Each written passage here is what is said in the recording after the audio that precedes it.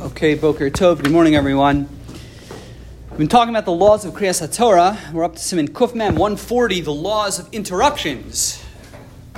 Interruptions during Kriyas HaTorah. Now, just as a chazara, a quick review. We've talked about in the past just how Kriyas HaTorah works.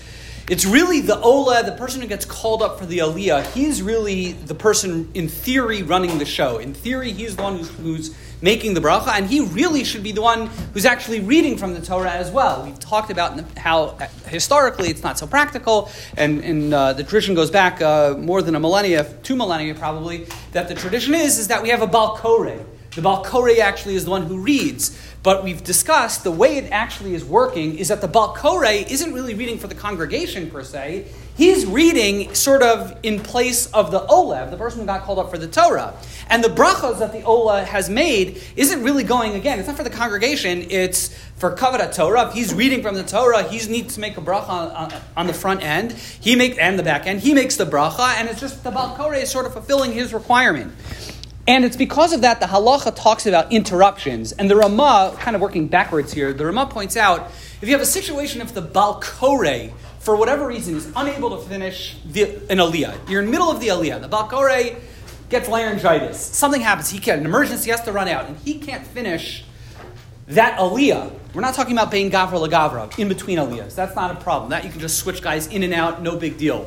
We're talking about in the middle of the Aliyah. So the halacha, as Ramah points out, and it's really in the footnotes they bring, that's not a problem. You just call someone in from the bullpen, no problem. You can just bring in a new Bal Koreh, and they just pick up right where the last guy left off. Nothing needs to happen, no brachas, no nothing. Just bring in your relief pitcher.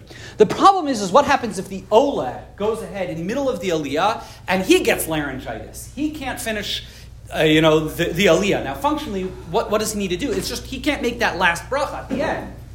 For some reason, he has to run out, or he can't. The language is nishtatek. He becomes mute. But let's say it's an emergency. He has to run away and run out in the middle of the Aliyah. So the Mechaber brings it as a machlokas. It's interesting. According to the Rambam, you just bring in a new guy.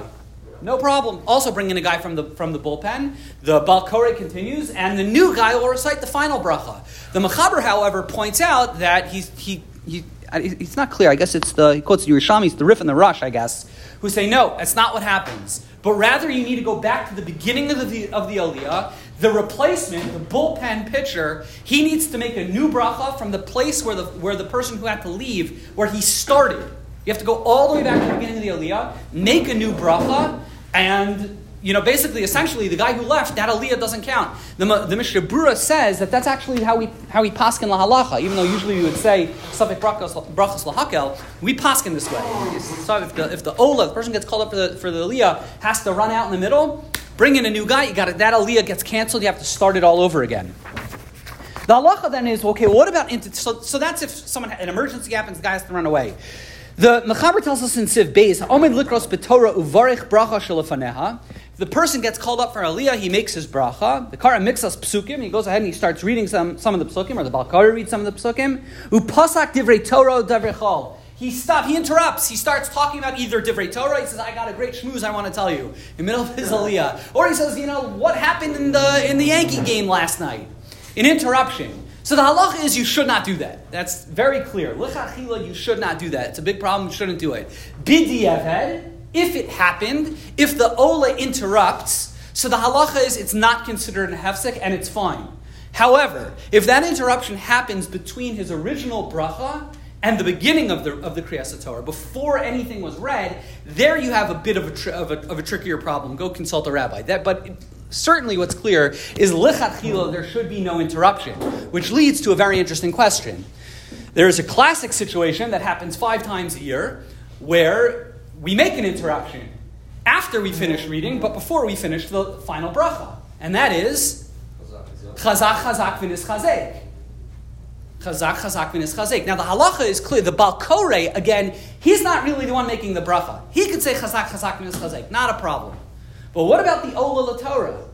So what do you do? So in the footnotes they bring that the Stipler said not a problem. He can also say chazak, chazak, v'nis chazek. I don't know why. I'm not sure. But that's what they say. They quote that's what the Stipler said. However, they quote that Rav Elyashiv that you should not. If you're the Ola and you're up to, it's the end, like we just had yesterday, you should not recite chazak, chazak, minas chazek. V'kach ra'isi, I saw an Adam Gadol, Rabbi Kalman Winters, the Rav of my shul, who was very particular with this kind of stuff. He would always get called up for chazak, so I would always noticed that he would never say chazak, chazak, minas chazek. Not only would he not say it, he would wait till after his bracha, but if you think about it, after he finishes the final bracha, what happens next?